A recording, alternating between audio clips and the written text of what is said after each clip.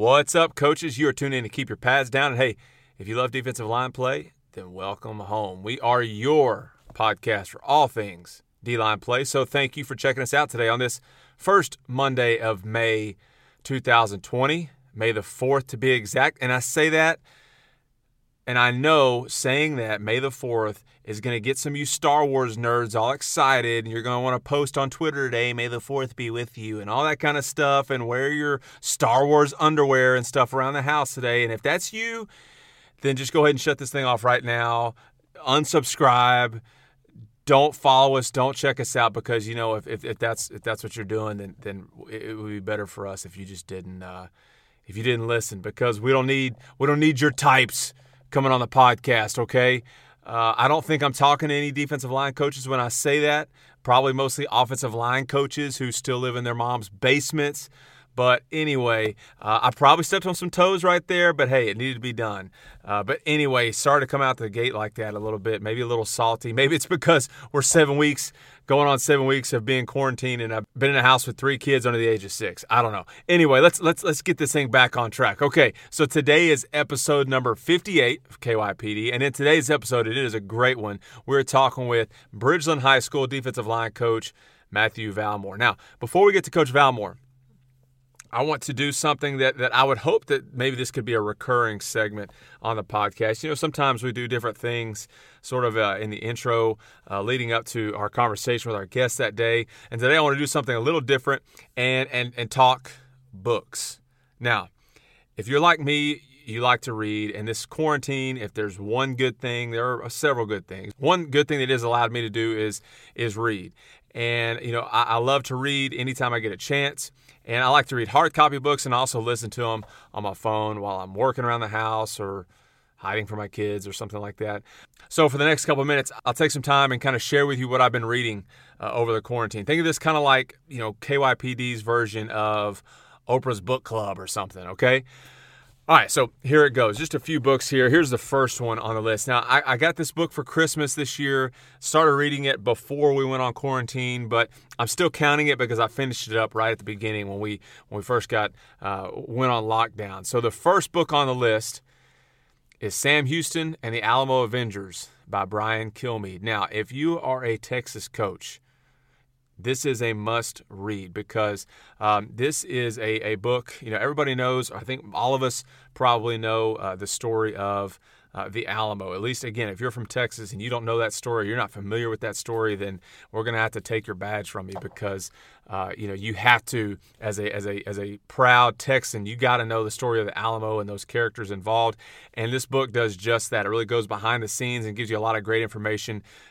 Yes, it talks about the Alamo, but really focuses on the aftermath and what happened after that, and how Texas won its independence from Mexico. And obviously Sam Houston has a special place in my heart, because I'm from Huntsville, which is where he lived, and his house is right there downtown in the middle of town. So that was another reason why I really like this book. But that is a great book that you should definitely check out. It's an easy read, reads pretty quickly, and I think you can find that digitally as well. I read the hard copy, but that's a great book there by Brian Kilmeade. The next book that I read was called Fearless: The Undaunted Courage and Ultimate Sacrifice of Navy SEAL Team 6 operator Adam Brown. And that's by Eric Blem. I hope I'm saying that name correctly. But this is an outstanding book. I love nonfiction. I do like to read stuff that's made up every now and then. We go on vacation, just want to read something that I don't have to think about. But, man, I really like nonfiction books, and I like autobiographies. I like biographies about inspiring people who had to overcome unbelievable obstacles. And this book does just that.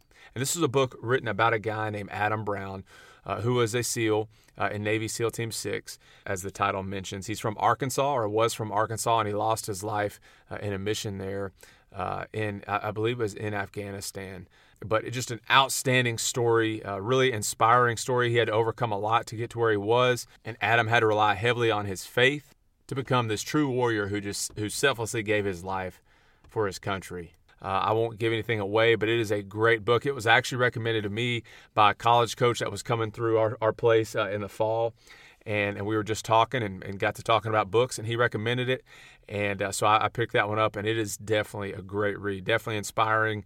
And just a really, really, really good read. So that's Fearless. It's called Fearless, The Undaunted Courage and Ultimate Sacrifice of Navy SEAL Team 6 Operator Adam Brown. So check that one out. Next book on the list is one that I listened to, and it also is a story of a Navy SEAL, and that is Can't Hurt Me by David Goggins. Now, if you don't know who David Goggins is, hit pause on this podcast right now and go Google him. He is an absolute stud. And you want to talk about inspiring stories, he's got one. And this book details that, and it's unbelievable and nothing short of inspiring. But like with any good book, it definitely will challenge you and stretch you. So I'll throw that out there and as sort of a warning before you jump into it. And here's why I'd recommend the audio version of this book. I downloaded it on Audible. But the audio version of this book goes in a lot more detail between the chapters. He and the author kind of talk about what happened in the chapters, and he shares extra stories and more insight into what's going on in the book itself, which gives it kind of a feel of like a cross between a book and a podcast. So that's a really cool advantage of checking out the audio version of that book.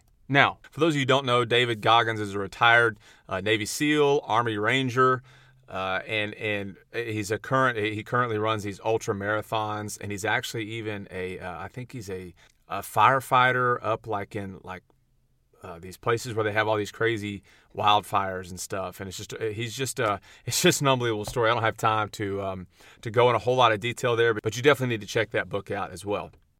Finally, a book that I just wrapped up this past week, and this is also one that I listened to, and that is Talking to Strangers by Malcolm Gladwell. I've read a handful of Malcolm Gladwell books, and I always like them. I think they are definitely thought-provoking and really make me challenge some things that I thought maybe to be true. And he just has a great way of sort of opening your eyes to some things and thinking about things in a different way. And I think this book does that also and helps us better understand those people around us who we don't know. I just think it's important for us, especially in our day and age, to learn more about each other as people and how do we get along with each other and how to relate to each other.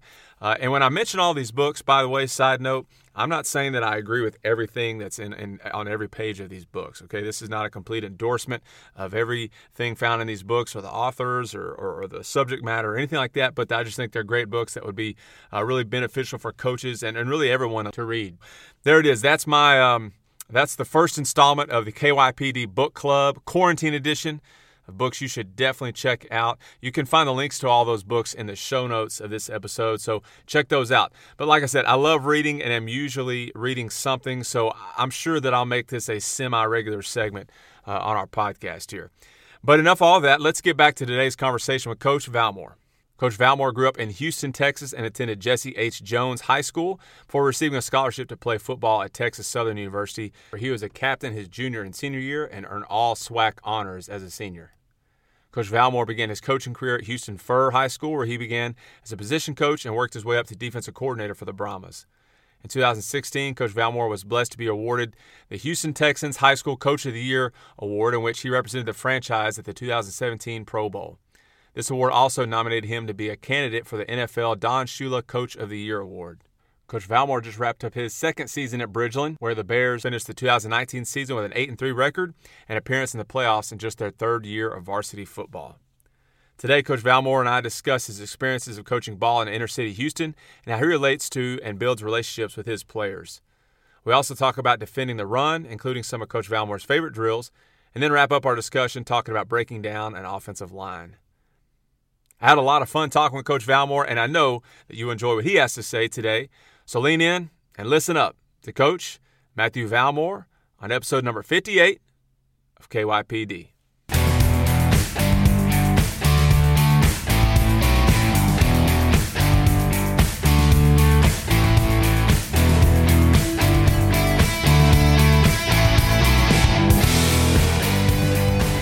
Coach Valmore, welcome to the podcast. You know, it's been a while since we've had a coach from Houston on the show, so I am particularly glad to have you on today, coming to us from the northwest side of Houston. How you doing, Coach? Oh, I'm doing great. Great to have you, Coach. Hey, so, Coach, as I just mentioned, you're a Houston guy through and through, went to high school there, played your college ball there, and now you're coaching over at the new school there in Cypress and Bridgeland High School. So let's start there with you telling us about your background as both a player and a coach coming out of the city of Houston. Okay, well, first of all, I'm happy to be here, Coach Taylor. I'm excited to have the opportunity to go ahead and talk on the podcast. But I grew up in South Park in Houston, Texas, where I attended Jesse H. Jones High School. From there, I was a two-sport letterman. You know, I played basketball as well as football. I was actually fortunate enough to win a state championship in basketball my junior year at small forward. So I played football, played offensive line, played defensive line. I've always had my hand in the dirt. So I was fortunate enough to my senior year to be awarded first team all district in offensive line and defensive line. And from there, I received a scholarship to play football at Texas Southern, where I played D-line. And I was a swing guy. Played all up and down the D-line from nose to shade to defensive end. My senior year at Texas Southern, finished top 5 in TFLs, 10th in sacks, which earned me all SWAC honors. At Texas Southern, I was fortunate enough to also receive my bachelor's and my master's degree, and so I was blessed there. And as far as being a coach, I've always wanted to be a coach. Of course, my first dream was to be a professional football player, but for as long as I can remember, Coach Taylor, I've always wanted to be a football coach. So when my playing days were over, it was easy for me to put down my cleats and pick up a whistle. Yeah. So. Yeah. So I'm just curious, as you're going through high school and playing college ball, were there some coaches there that you were around or that coached you that kind of made you want to go in that direction of becoming a coach? Well, I had 2 defensive line coaches because I had 2 different staffs when I was at Texas Southern.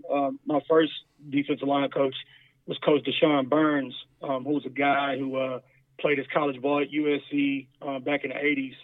And he coached defensive line when I got to Texas Southern. And he was a guy who was a no-excuse kind of guy. I came into high school. I was kind of I had a lack of knowledge as far as technique, if you will, and why we do this thing, why we put the hands placement here, why we put this hands down. So I had to play a lot of catch-up. And he was a guy who really took me by the wings, as a freshman coming in and to a point where I didn't feel intimidated by the other guys and saw the potential in me and pushed me, days where I didn't like him and, I felt like it was personal, but, I grew to understand that he was just coaching me because he wanted me to be better. And that was throughout the entire time I was gone, the entire time I got to spend 3 years with that staff before Texas Southern went into a new direction. So Coach Burns was a guy that I still talk to this day, who's coaching back in California now, who, we talk about life, we talk about ball, we talk about schemes. He's just a guy who's always been a great mentor in my corner. Yeah.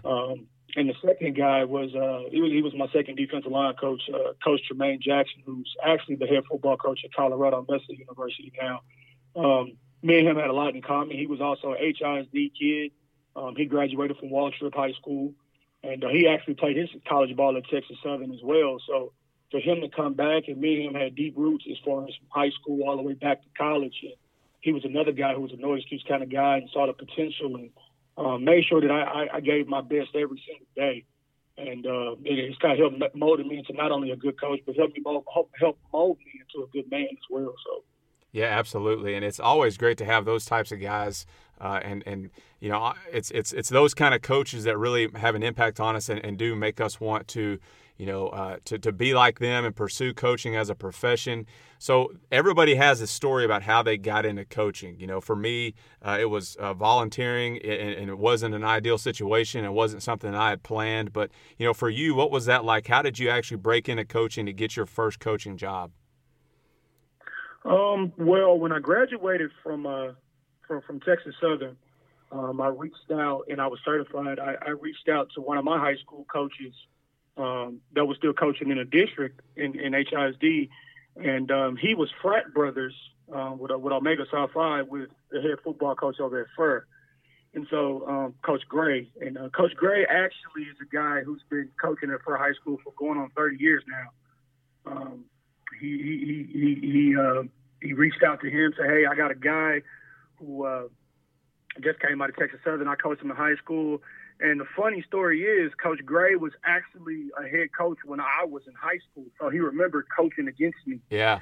So when I came on my interview, he reached out. We set up the interview. I came out to meet him. He looked at my face. He said, "Man, were you And so we started talking about what year I played at Jesse S. Jones and what number I wore, and it was just a small world. I remember me as a player, and that just kind of kicked off our relationship. To sit down just talking about old times and, talking about those old games when I was in high school. And, and you could tell it was a mutual respect there, and it was a mutual interest. And so after the interview, I say maybe a day later, I had the D-line job coming. I was 26, just got out of grad school, and I was extremely grateful for it. So just, maintaining positive relationships and not burning any bridges with my high school coaches, led me to my first high school job, and I was extremely grateful for it. That's great. And that's one of those things that I think sometimes kids, we're in the middle of their playing days, they don't always get, and I know I didn't get it, is that, that those relationships that you're building with your coaches, those are things that are going to help you way on down the road, and you may not even realize it at this point. I mean, you didn't know when you were a high school kid playing football that, that you were basically interviewing for a job down the road. And if you had been a kid who just had bad attitude and was just a horrible teammate, then that probably wouldn't have worked out for you the same way that it did in that first job interview. Yeah, it was, and they say you never should burn any bridges. And, your first impression is a lasting impression. And, having those relationships with my coaches is being somebody that, I was a captain in high school. So I was somebody that they felt as if they could trust.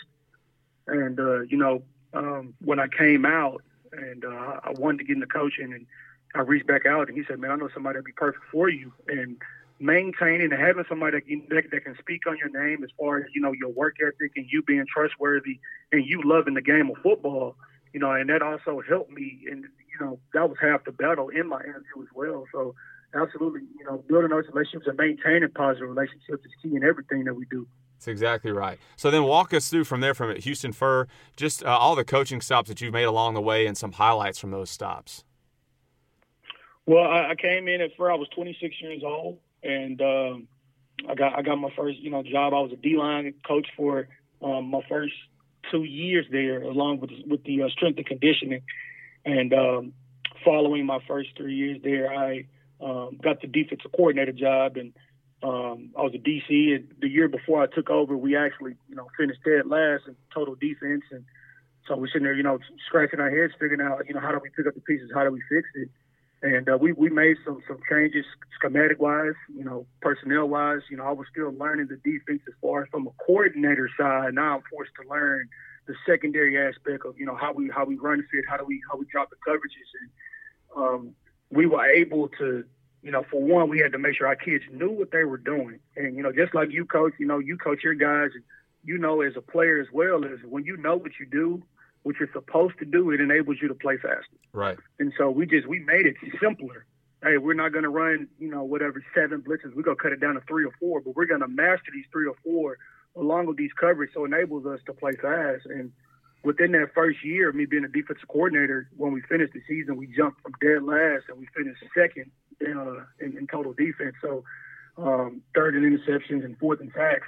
And we were able to do that just by, simplifying what we do for our kids, and the kids were comfortable with, with the scheme. In 2016, the Lord blessed me to be able to win the Houston Texans High School Coach of the Year, and that was a huge honor that I was extremely grateful for.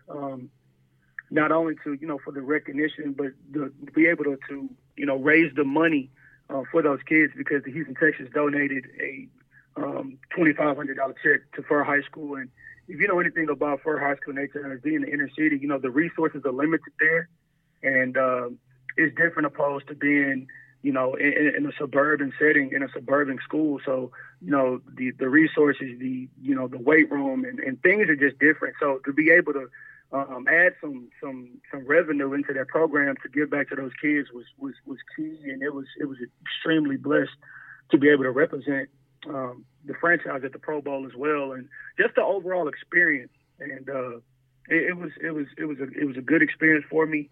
I met a lot of people. I learned a lot about the business of the NFL as far as at the Pro Bowl and how the Pro Bowl is ran, and it was just an overall great experience that I'll never forget. And then the relationships I built with those kids over at Fur. I was an inner city kid, and I understand some of the struggles that those kids go through, and able to have them believe in something and have them to be able to believe in themselves helped me build those relationships with those kids. And I tell people all the time, man, the relationships I built with those kids over those 7 years is something I never forget, because it was not only did I see them or they saw me as coach, they saw me as a mentor. And, whenever you can coach and give back, and, you can have a kid come back 2 or 3 years after he graduated and say, Coach, you made an impact on me when nobody else had believed in me. For me, that was more valuable than winning any football game. Yeah. So it was just a lasting relationship that, I left with those kids, and they left with me. So when I left, it was tears shed, because, it was my first job, and it was also, the relationship that we had. So I was blessed to be able to spend my first 7 years coaching at Furr. And so then from Furr, you moved on to Bridgeland, is that correct? Yes, sir. I went from Furr to Bridgeland High School, and this is my second year at Bridgeland, being a defensive line coach, and going on next year will be my third year, and we're looking for big things in 2020.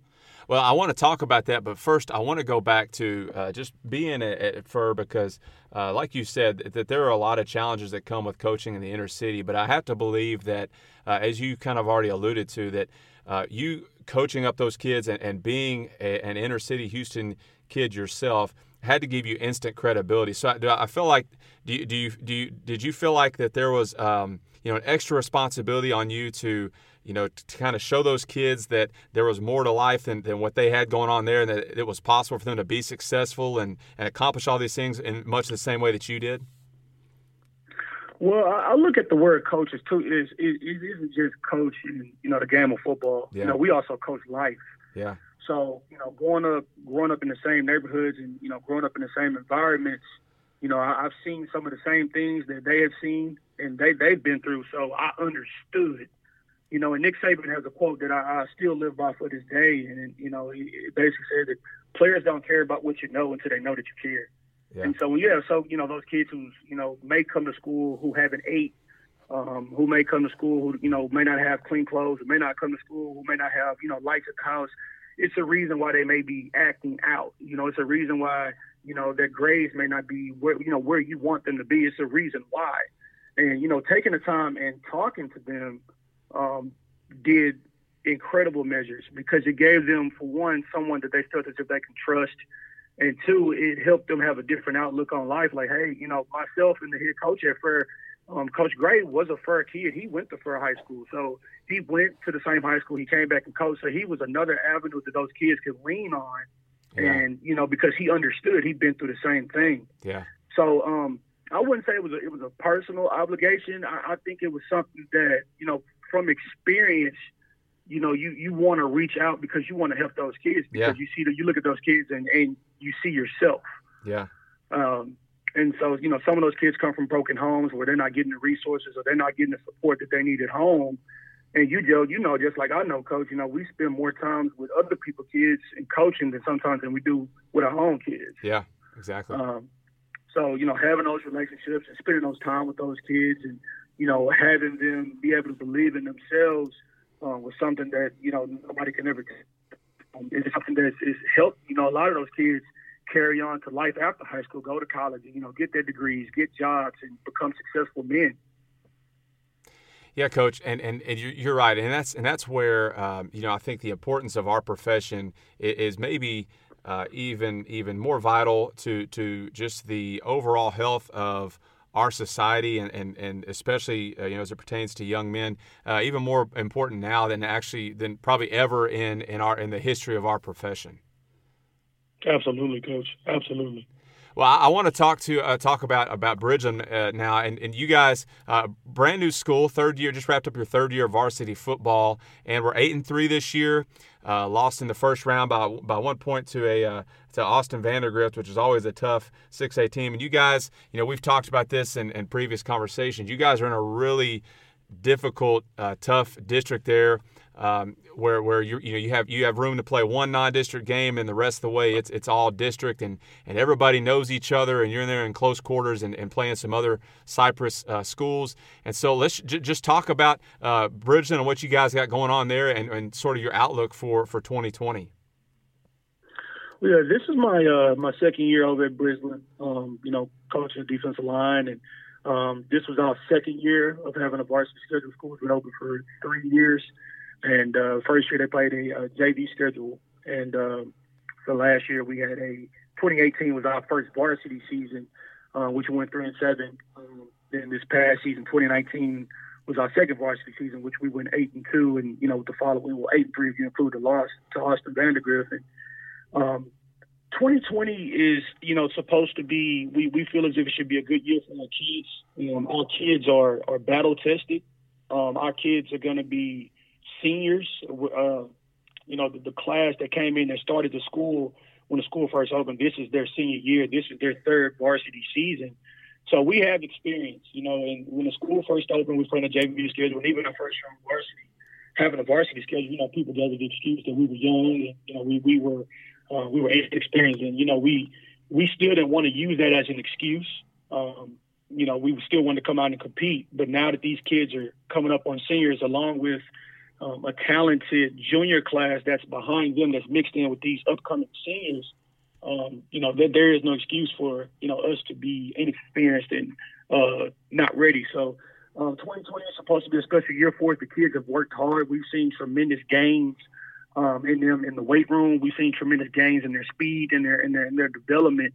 And we've seen tremendous gains in their development and their mindset and them as players and how they approach the game, how they approach practice, how they approach working out. So we've seen our kids grow up.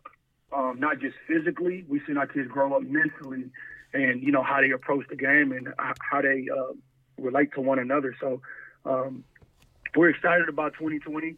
We actually had a Zoom this morning, everybody just kind of getting antsy because, we want to be around our kids and, used to the grind and, watching them grow and watching them take steps in their further development. Brisbane I've learned a whole lot in my 2 years there, and it's a good place to be at, and I'm looking forward to the future there. I think it's always just fascinating when because I've had other coaches on this podcast who are kind of in similar situations with you, where they're opening up a new school, or they've done so in the past, and I think that what comes to mind, at least if you're in Texas, is the Shadow Creeks of the world. You have Shadow Creek, who was a brand new school, and now they've gone to back-to-back state games and won it all this past season. And just the success that schools are having at such an early on in their infancy is amazing, and a testament to the coaches on that staff. And so I think the same thing could be said about you guys, being 3-8, I think what you said, and then now you're 8-2 with the loss, and then to turn that around this year and to have 8 wins, it really is a testament to the culture that you guys are instilling and the message that you're sending to those kids. And I had to believe that starting out and facing an uphill battle as playing a varsity schedule as a bunch of young kids can only make those guys tougher and stronger and more close knit as a group. Would you agree with that? Oh yeah, they were 14 and 15-year-olds, pretty much playing as grown men as sophomores. Yeah. And I can think about my position. I can think of a couple of games in particular where they were just walking guys off the football, and Coach Taylor looked like a war movie. People were just dropping left and right. Yeah. And, we couldn't stop nobody. And it was bad. Yeah. And to even look at that film and look at where we are now, of course, we're not where we want to be, but we're so much further off than what we were a year ago and 2 years ago. And, that speaks to, each position coach that we have on our staff, and still in the culture of getting better, still in the culture of not making excuses and, trying to get better every single day, whether that's in the weight room, in the classroom, in the film study. And, there's something our head coach, Priest-Coach Radfield is really big on everybody doing that job and, getting the best out of your kids every single day. And so we pride ourselves on that in everything that we do on both sides of the football, just making sure we get the best out of our kids and, where they can be the best football player and the best young man they can be. So it's definitely a culture that we have instilled, and it's a work in progress that we're continuing to get better and not get complacent because of the 8-win season last year. So right. We face a whole new challenge of trying to get them to take the next step with this next upcoming season. Yeah, absolutely. Well, let's jump into your defense there and talk about that. You guys pride yourselves on being able to stop the run. That's something we talked about a lot in previous conversations. And just in your opinion, what has allowed you guys to be so successful in stopping an opponent's run game over the years? Well, like I said, just piggybacking on the previous question, part of it, the kids grew up, they were a year older, they were a year stronger. So that would enable them to be able to, play blocks and get off blocks and things of that nature. But it was also the entire defense, buying in to stopping the run. Everybody buying in, hey, what's my gap? Where's my fit? If I'm a force guy, if I'm a cap guy, if I'm a spill guy, everybody bought into, doing their job.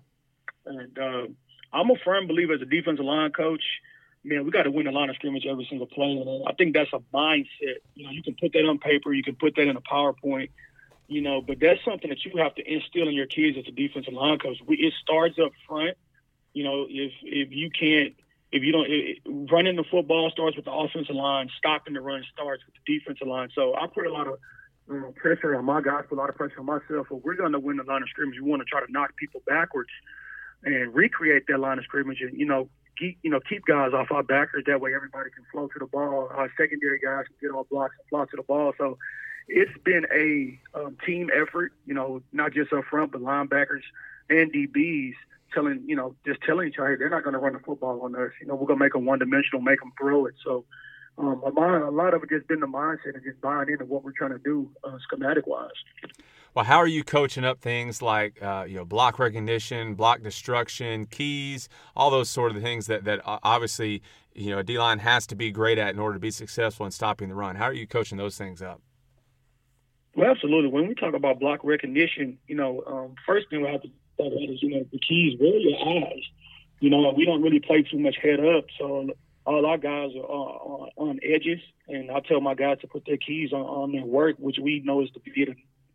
And, that V is going to take you to everything that you need to see. If I'm a, 5 technique, on the right side and that, playing that tackle, my eyes need to be on his outside shoulder. So if it's a reach back, I'm able to run outside. If it's a down block, I'm able to come off his butt, squeeze him and, eliminate the balls.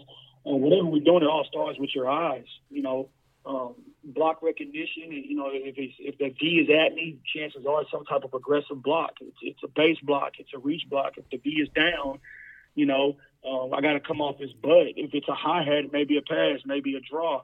And, but all it has to be, you can only play those blocks if your eyes are right. You can't be looking in the backfield, can't be looking at the running back. You got to be able to take care of this guy first, and we practice every single day about uncoiling our hips. So, you have a D lineman that squats, 475. But, coach, if he doesn't bring his hips, as he's playing the run, if he doesn't uncoil his hips, then what good is that 475, Right. So we do a progression of drills from a 6-point, progression where we, sitting on our knees. We're sitting on our knees, toes, and our hands, and, we got our hips rolled back, and, we can hit the sled, or we can hit each other, or we can hit arm shoes. We just want to practice, when the ball snaps, firing out of our hips and getting that overextension, getting our hand placement right, making sure that we're chest plate and armpit, and we're playing half a man, we're not playing a whole man, because those things get you in trouble when you're playing the run. Or, even if you're pass rush, you're supposed to be half, but I end up whole, and I don't have my gap integrity. So we practice all the little things, uncoiling our hips, putting our hands in the right placement, in the right places, thumbs to the sky, straight nails. And we go from a 6-point progression of uncoiling our hips to a 2-point progression in which we include our linebackers. Our linebacker coach calls it a shotgun drill. And we just practice on bringing those hips, shocking offensive linemen, getting off blocks.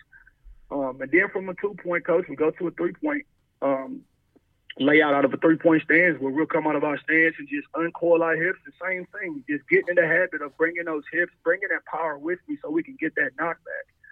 And, after all those drills are done, we'll put into one drill where, I'm a defensive lineman. I'm reading the offensive line guy.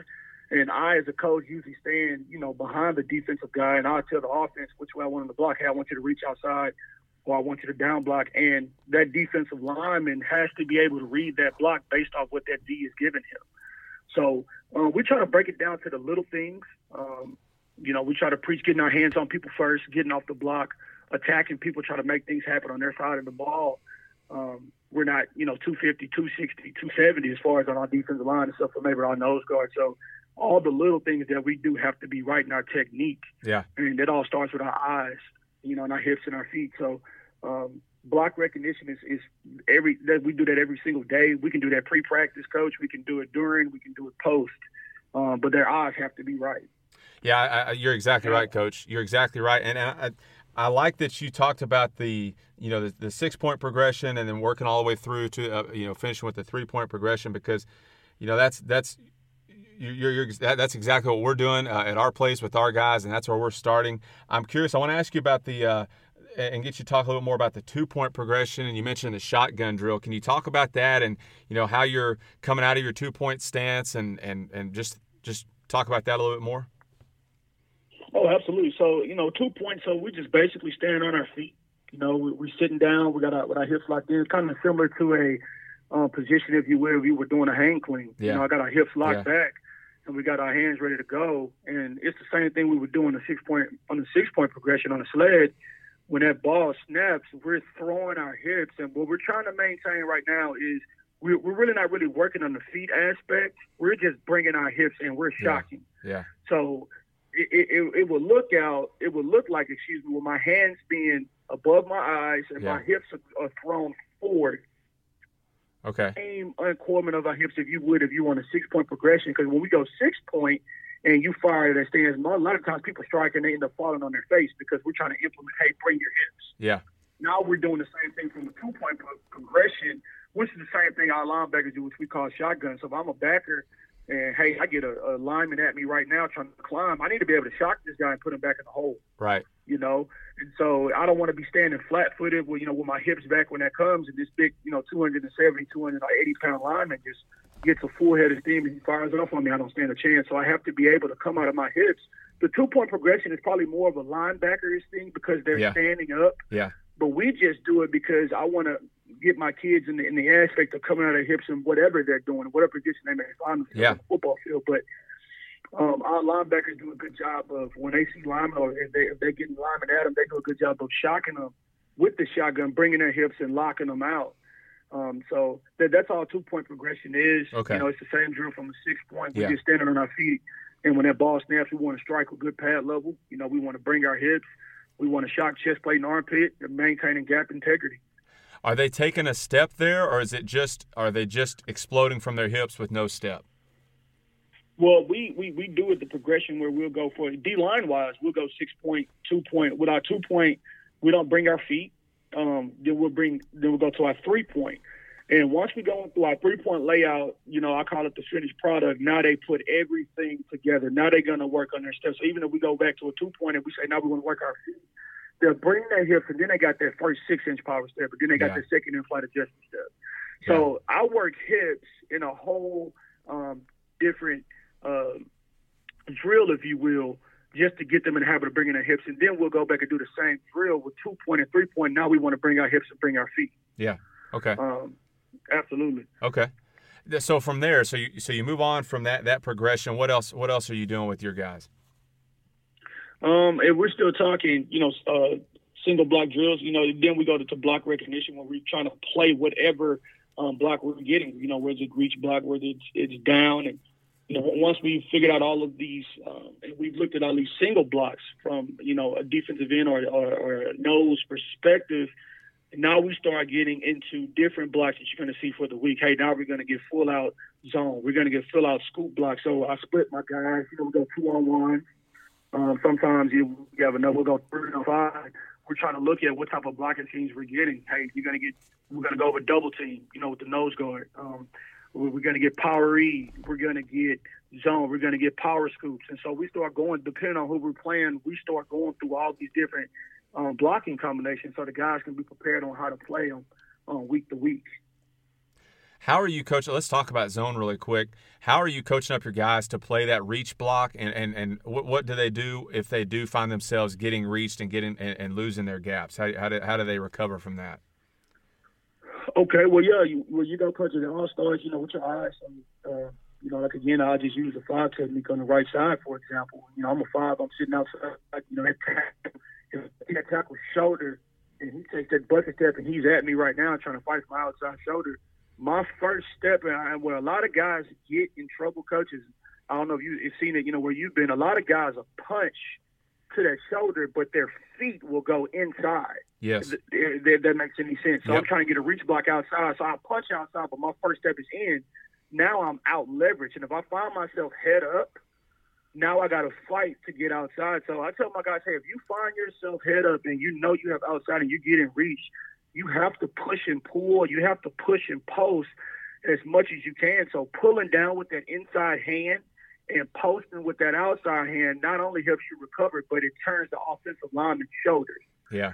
And if you find yourself, tugging and you can't get there, you have to be able to push and post as much as you can to keep that ball from getting outside of you. Yeah. But along with that, Coach, with reach block, man, your footwork is essential. We do reach and gather where, I'm playing reach block from side to side. I'll go right for 5 yards, reach and gather left. Just, teaching how to keep my feet. A lot of guys that make contact and they're just running. They're crossing over. Right, You don't have any power. You don't have any base that way. So if you're playing reach and we're sitting there reaching together, I have to make sure that my feet never touch. I have to make sure that my feet never cross. I don't want my feet to be too close. I want to maintain a good base. That way I'm able to get off a block and put my foot in the ground either direction and go make a play. So it's eyes, making sure my eyes are on the outside shoulder of that tackle, whatever I'm playing. And then when that ball snaps, making sure I step to that V. I want to step to the V just like I'm striking the V. And then when I field the block, I have to be able to maintain my good feet. I have to push and pull to maintain that outside leverage. Then when the ball declares, get off and, go play football from there. Right. Exactly. Yeah. And I like I love the push and pull stuff. And you keep one word that keeps coming up in all of the things you're talking about is the importance of eye discipline. And, a lot of times when I've worked that drill in the past, where kind of what you're talking about, whether it's you want to call it a steer drill or push and pull drill or whatever, is, sometimes I'll have those guys close their eyes and just have that offensive lineman either go right or left, and the kid's got to push pull based on just feeling that block, and so now you talk about having eyes in the palms of your hand. So not only do they have to have eyes on their keys, like you're talking about, eyes on the V of that neck or whatever, but now that the more they get their hands on their guy, the easier it is going to be able to defeat that block. Absolutely. I look at it like this. My D-line coach in college told me you have to defeat point A before you can get to point B. Yeah. So a lot of guys, they get so caught up in making plays and they want to look in the backfield before you lower the ball is snapped. You're looking in the backfield, you just got reached. Yeah. Rather than putting your eyes where they're supposed to be and defeating this guy first, and then you're going to make a play. Yeah. So it starts with your eyes. Yeah. It starts with your eyes, absolutely. So as you work block destruction and you move on from there, what else? What are some other skills or things that you guys are covering, that you're covering with your guys when it comes to just being great at defending the run? Well, one thing that we have gotten a whole lot better at, Coach Taylor, was anchoring down blocks or any type of pressure block. And I tell my kids, hey, man, you fight pressure with pressure. And it's a reason why, and I tell my kids this, hey, if you're a 4-eye, right, and that tackle is just slamming you down, he's slamming the door on you. It's a reason why he's blocking you that way. Where do you think the football is going? Right. And I don't want it. I'm doing his job, but if I'm sitting there, I'm trying to play a base block and I'm just getting down blocked and I'm just running down inside, you just made his job a whole lot easier. So we do a drill where I'll have my kids stand on the sideline, and they're facing, let's say, the scoreboard. Uh-huh. So they're standing on the sideline and they're squatting and they have their hands locked out on it'd be essentially offensive line, but it's one of their guys, and all they want to do is with good feet still not touching, feet still not crossing, they're pressing back laterally as if they were anchoring down a down block. Does that make sense? Yep. So they're pressing, they're staying lateral, they got that arm locked out, they're pressing, essentially playing a down block, and then on a release, they cross that face. And so we do that drill to be able to anchor and get control of this guy that's down blocking me, because it's a reason why he's pressing me this way. We want to fight pressure with pressure. So if he's pressuring me from the right, if I'm a 4-eye and he's down blocking me, I want to be able to step to that tackle and anchor him. And when I get control of my eyes inside, and that ball declares, off tackle, if you will, then I can just cross his face and put me in a better position to make a play. Yeah. So when I first got there, I couldn't understand, why my kids just kept running. We're running down inside, they're running off tackle, we just get slammed. And it took a while for me to look and film. So, well, we got to work anchor blocks. We're not anchoring down. We're just running down inside. Yeah. So that's something that we'll do in our everyday drills, just teaching these guys, hey, how to anchor, fight pressure with pressure. If you get pressure this way, it's the reason why, because the ball is coming on his butt side. And I think a lot of that, a lot of problems that you run into with getting washed down can stem back to if you have a great get off and you're blowing up that inside shoulder as a 4-eye, then you're going to make it difficult for that tackle to just be able to tee off on your hip and wash you down because now you're hip to hip with him. You know what I'm saying? So, a lot of those problems can be fixed with a great get off. See, great get off, coach. A lot of my guys, again, they were young guys. It was their eyes because they were thinking they were going to shoot B-gap and try to make a play, and that tackle was coming off their football and just watching them down. You're trying to blow the gap, and this guy is just catching you and just watching you rather than you stepping and striking him. Right. So that was something we had to clean up as well for them to understand. You have to step and strike and hold point rather than trying to shoot upfield and try to make plays in the backfield. They were just closing the door and watching us down. So it was great get off and great hands and great pad level. And being able to recognize and feel that block, that has really helped us, fix those down blocks over the 2 years I've been there. So when your guys are playing in a 4-eye, they're attacking the inside shoulder of that tackle. Are their eyes on the guard, or you have their eyes on their hands, on that tackle? Their work is going to be the inside shoulder of that tackle. They're keying the tackle. Right. Okay. They're keying him. So he steps down for a down block. I should be able to step and put it back where he came from. Let's anchor him back out. Yep. Figure out where the ball is. If he's arcing out, I want to be able. If he arc release outside for an outside back or an outside guy, I want to 1-2 get hands on him and get my eyes inside and figure it out and see what I'm getting. On certain teams that we play that do a lot of pulling on the guard and try to scoop you, like if they pull in the guard, they try to cut you off with the tackle. Right. Sometimes I'll play a 4-eye and we'll key that guard. Yeah. Even though I'm playing a 4-eye, but my eyes on the outside side of that guard. So that guard pulls, depending on who we're playing and what they're doing, I may tell, hey, read the guard. So that guard pulls, you need to be with them. Yeah. Yeah. It varies week to week just based on what we're getting. Well, let's talk about some of those offenses that you guys are seeing, because being in that district, you're seeing a lot of different types of offenses. I think Cy Woods is still running that flex bone offense. You obviously got wide open spread. Yes, sir. Yeah, and so it's just you just run the gamut of different offenses. So how are you guys handling and combating those different personnel groups and things that you're seeing, not only week to week, but also just throughout the course of a game? Well, we try to stay multiple in what we do. We try not to tie down to one thing. I think in today's football, you have to be able to evolve defensively, just with, all the different offenses that you're getting. So, we try to remain multiple out of the 3-4, to be able to handle, all the spread stuff, whether it's 2x2, whether it's 3x1, is being able to, rotate our safeties, things of that nature. And then, if we get a team like, for instance, with Cy Woods, and they're running that triple option, they're running flex bone, then we probably want to be a little bit more beefier. We probably want to have, more of a traditional 3-4 and less of a nickel package in there to be able to stop the run. So the 3-4 allows us to be able to handle the different personnels that we get. It also gives us a way to be able to adjust our personnel to who we want in the game based on what the offense is doing. And that's D-line wise, that's linebacker wise, that's secondary wise. Being able to adjust and try to keep our same people on the field in certain situations. So as far as the flex bone and the triple option, man, that's something that I have never. I've seen on TV, of course, when you watch Navy and you watch those guys. I've seen it on TV and Georgia Tech and all those guys. But to actually coach against it, it was different. My first year at Breslin was my first year seeing it as a coach, and I tell you, it was something different that I had to really adjust to and get my kids ready to defend. Yeah, no doubt, and especially if you have young kids who are. Don't have a whole lot of, haven't logged a lot of miles of varsity football. Now you got midline and veer and all those things. that you're having to coach those guys up on, and that's a difficult thing.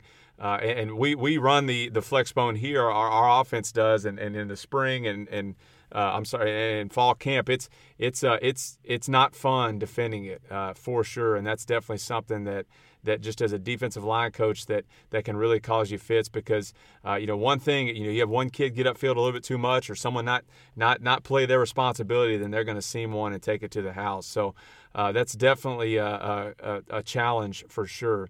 So I want to talk about this. When you guys are breaking down opponents, just talk to us about that process and what goes into that and what what you're looking at and things like that when you're breaking down an offense each week.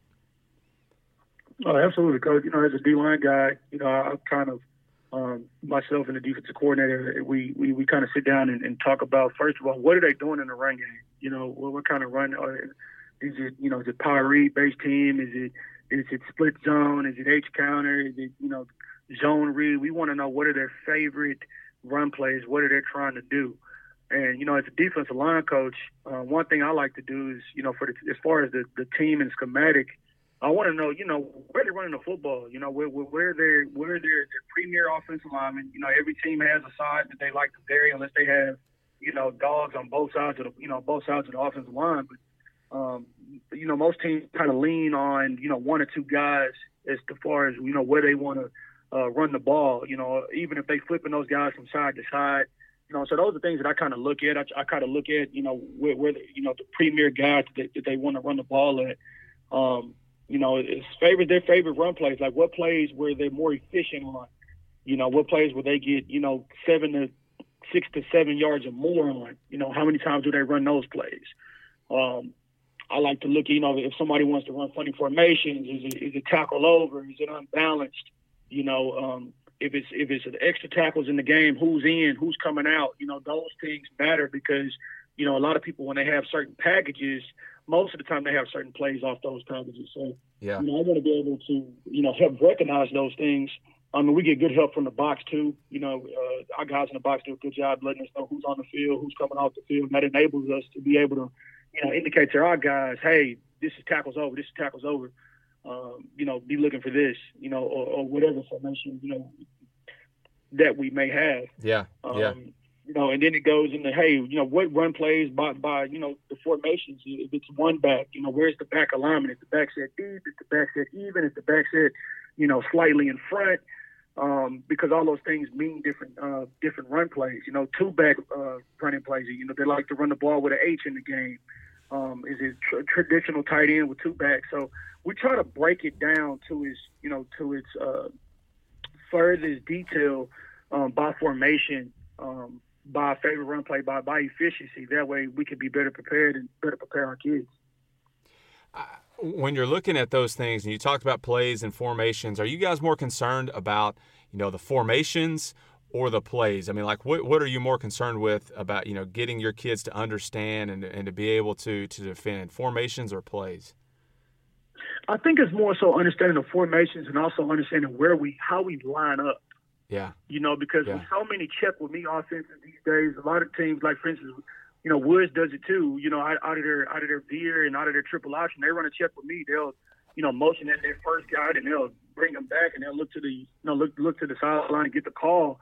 And if we're outflanked on one side, they've exposed it. Yeah. And it's so many offenses that do it. They do a check with me. So the first thing we want to make sure we're lined up to make sure we're balanced on both sides and make sure we're ready to go.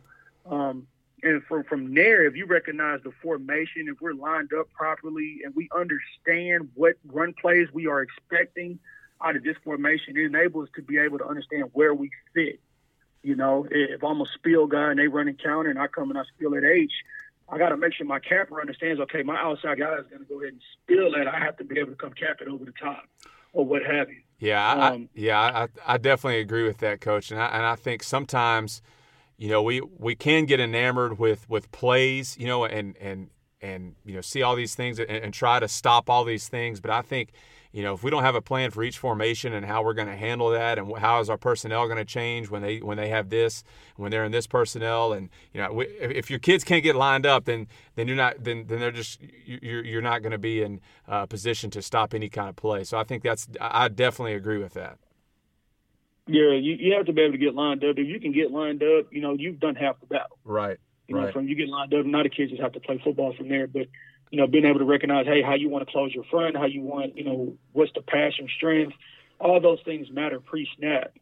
And, if your kids can handle that, that's half the battle. When the ball snaps, everything else just has to take care of itself. Yeah, no doubt. So I want a couple questions here about offensive line stuff specifically. When you're watching film on an offensive line, we're always looking for like tendencies or tells or things that we can pull from that offensive line to kind of get a clue as to what they might be doing. What are some things you're looking at when you're watching that offensive line? I look at a lot of pre-snap stuff, and actually this is something that I look at with my kids. If they're a heavy guard pull, I always, and this starts at practice, and I've gotten my guys into the habit of being able to call out, our own offensive line when they're pulling, because the great ones are really good at getting in their stands. They're not pointing, they're not leaning, they're straight ahead. And when that ball snaps, they take off the other side of the ball. But in high school, you run across a lot of guys who do give it away. If their butt is halfway in the backfield, chances are he's probably going to pull, if he's leaning to that side. So those are things that I look at. I look at, pass rush stuff. If a guy is, a tackle is sitting in there in that 2-point stance, I look at fingers. We played a guy last year who would, wiggle his fingers that he'll make a fist, and like 1,001, 1,002, the ball was out. Yeah. And he was consistent with that, over the course of time that we watched that film. He was sitting in 2-point stands, and he got his hands wiggling his outside hand when they made the fist. 1,001, 1,002, ball was out. So those are kind of things I talk to with my guys. Hey, if it's 3rd and 8, you're going up against this guy. Watch that. Of course, you want to key the ball, key his outside kneecap for when he moves. But look at that hand. When that hand stops and he makes a fist, 1,001, 1,002, take a chance, go get it. Yeah. And it worked. One of our guys was able to get a sack in that game, and I just try to look at anything that can get that I can point out, not just for myself, because I'm not the one playing the game anymore. It's for my kids. So I try to point out something that they can look at as well. That way they can hold each other accountable. Hey, this guy's pulling, and that's how you get in the habit of communication, and you start talking to the rest of the defense. So I look at things like that. I look at the most vulnerable offensive lineman as well. The one that may not be as talented, or may not be as good.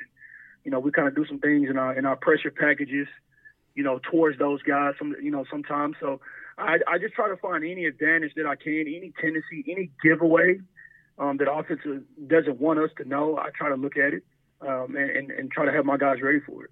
Yeah, and I think that those are things also that you can train your kids to look for also, because we have so many things that we're looking at throughout the course of a week, and we watch so much film that when you give your kids a job like that, like, hey man, I want you to go home and you watch just if you're the left side defensive end, on our left side you're watching that right tackle or that right guard, or you're trying to find those. You just watch those guys, because a lot of times those kids will see things that we don't necessarily see because we're kind of watching more big picture stuff.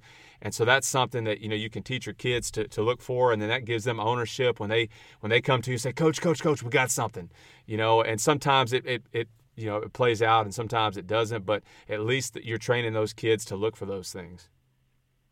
Yeah, absolutely, Coach. It even pays dividends in the games. If you go into a game thinking, hey, they're going to block, something a certain way, and then hey, they don't quite block it that way. They change up how they're blocking it.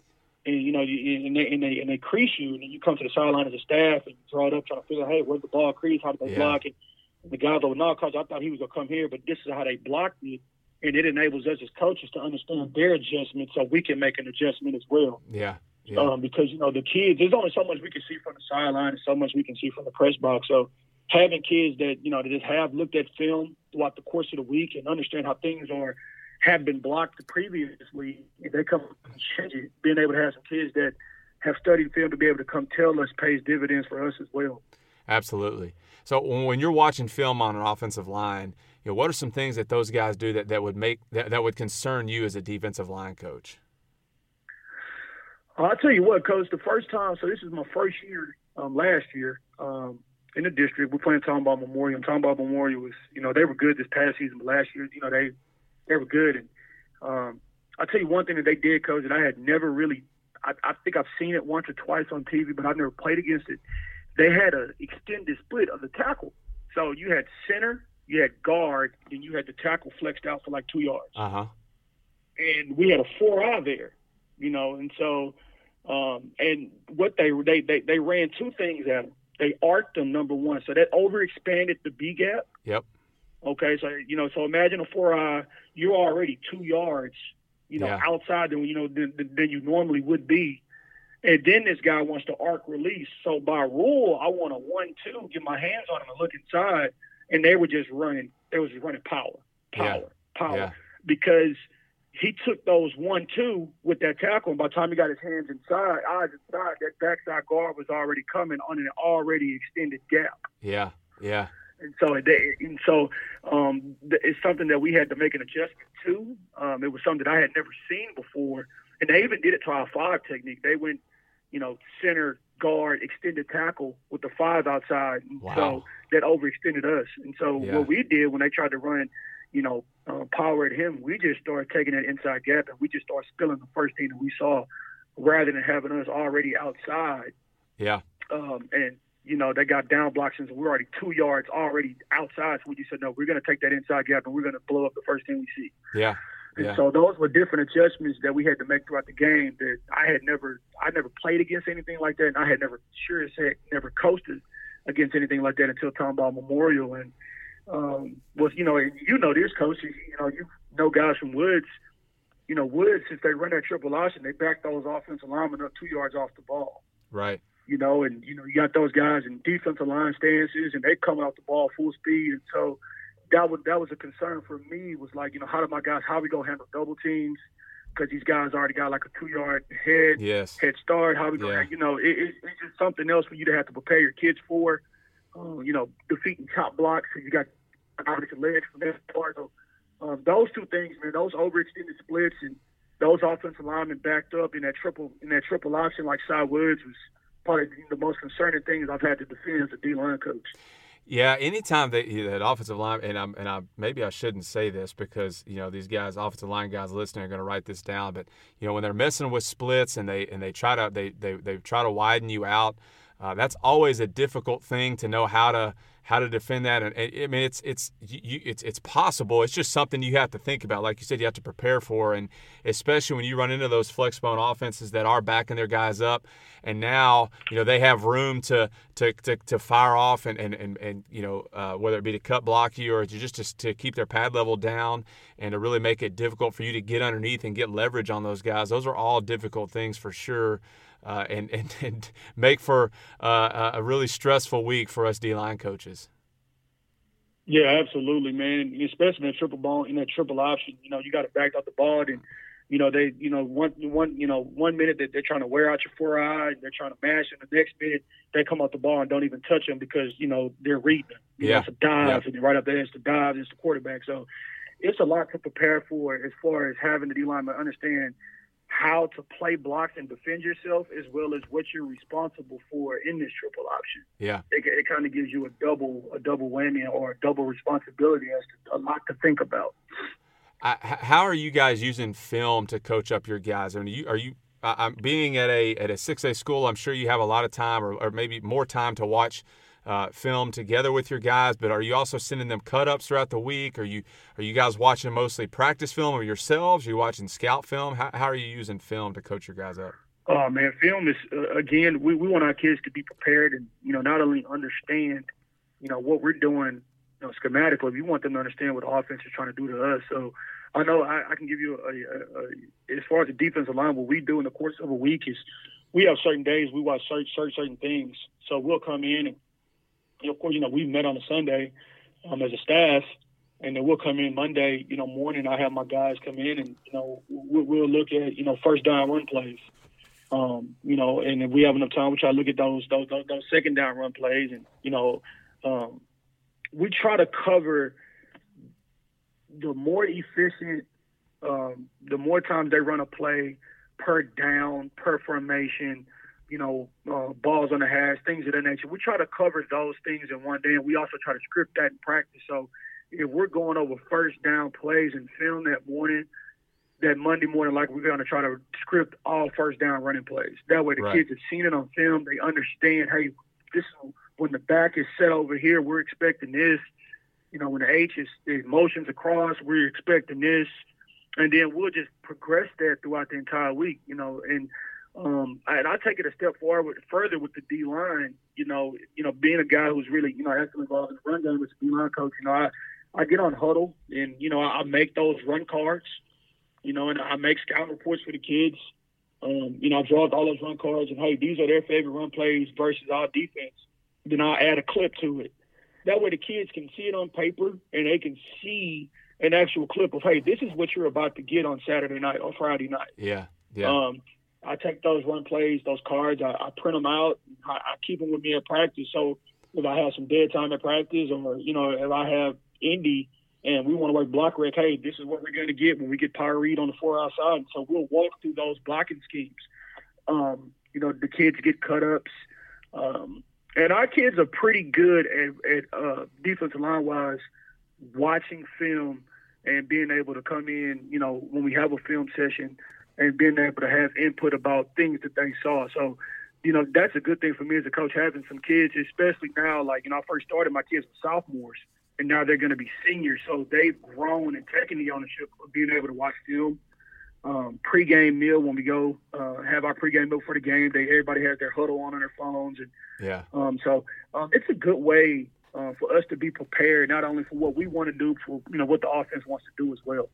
Yeah, and I think that is, you're right, Coach. And I know for me, coming through when I was playing high school ball, first of all, it was a lot harder to watch film on your own, right? Like you had to get I don't even know if they had it on DVDs yet that they could pass out when I was in high school, and I'm not that old, but even in I know in college, it was kind of a hassle to get your coach to burn you a DVD of that week's opponent or whatever, and then it was really hard to kind of just navigate through that, and as far as sending players cut-ups and things like that, that was really, really difficult.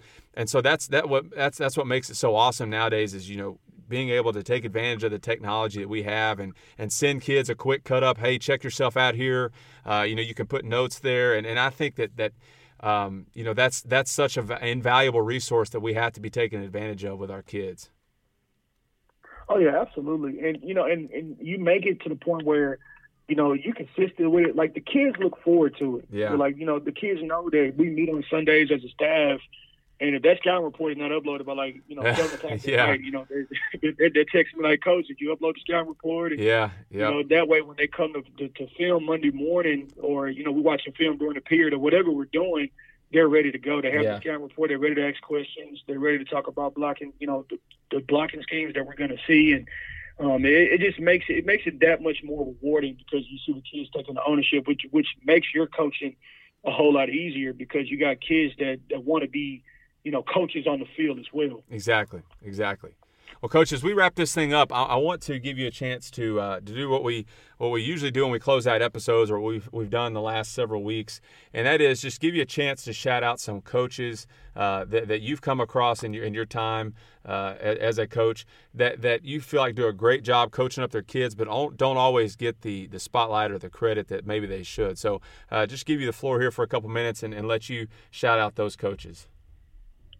Well, Coach, coming from HISD, the inner city, it's night and day difference in regards to, the resources and the things that the kids get. But, all those coaches, that coach in the inner city do a great job because, they get so little and they're expected to do so much. And so many of them have to achieve with very little. We're talking sometimes some schools having 27 to 28 kids to fill up a varsity, but somehow those kids figure out a way to win 6 or 7 games and claw their ways in the playoffs. So I talked about Coach Cornell Gray over at Ford High School early in the podcast. He was a head coach that gave me my first job, but he's been more than just a head coach to me.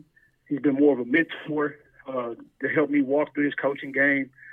He's helped me through some personal things in my life when I first became a father, and he gave me some words of advice. And he's a guy, like I said, he went to Fur, and he came back and became the head football coach at 26 years old. And to see what he's been able to do with the little that, I experienced getting over there when I coached there and the way it still is now, it just speaks volumes to his work ethic. It speaks volumes to his knowledge of the game, and it speaks volumes to the love that he has for the kids. And it's so many coaches that coach for the wrong reasons, but that's definitely a coach that I know for sure that coaches for the right reasons, and it's all about the kids and not only helping them become better football players, but helping them become better young men as well. Absolutely.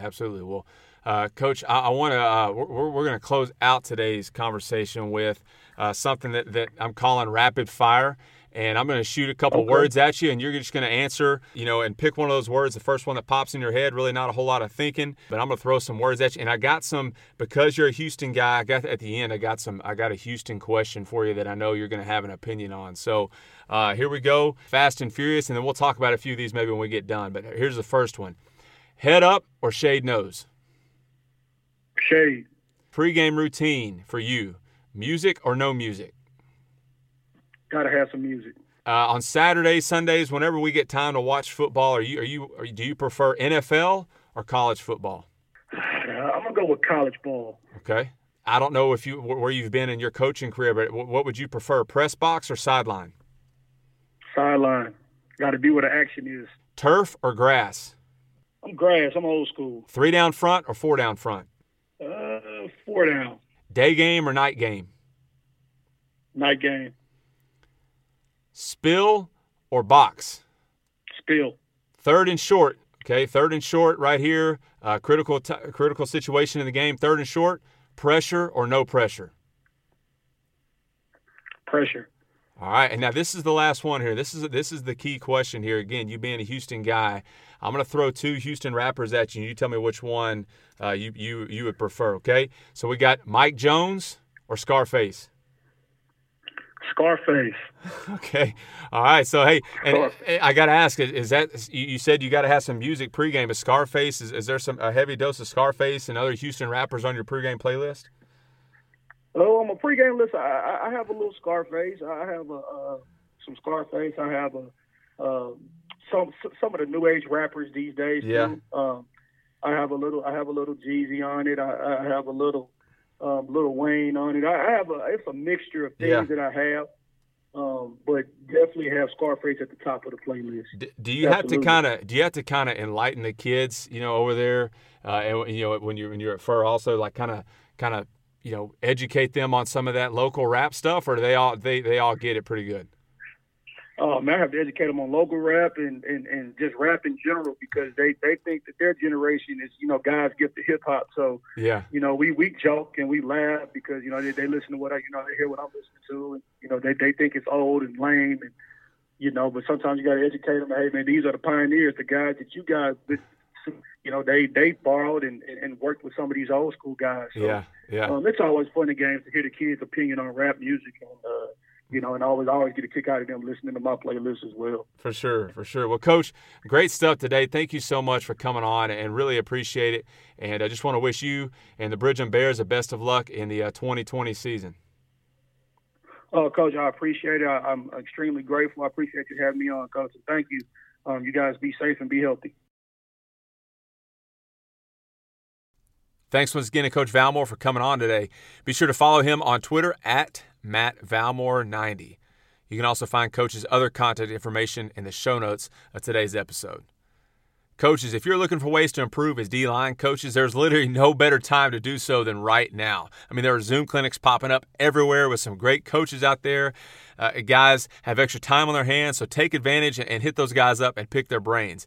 And if you would like to speak with Coach Valmore or really any other coach who has appeared on our podcast, you can DM our show on Twitter at KYPD Podcast or email us at kypdpodcast@gmail.com.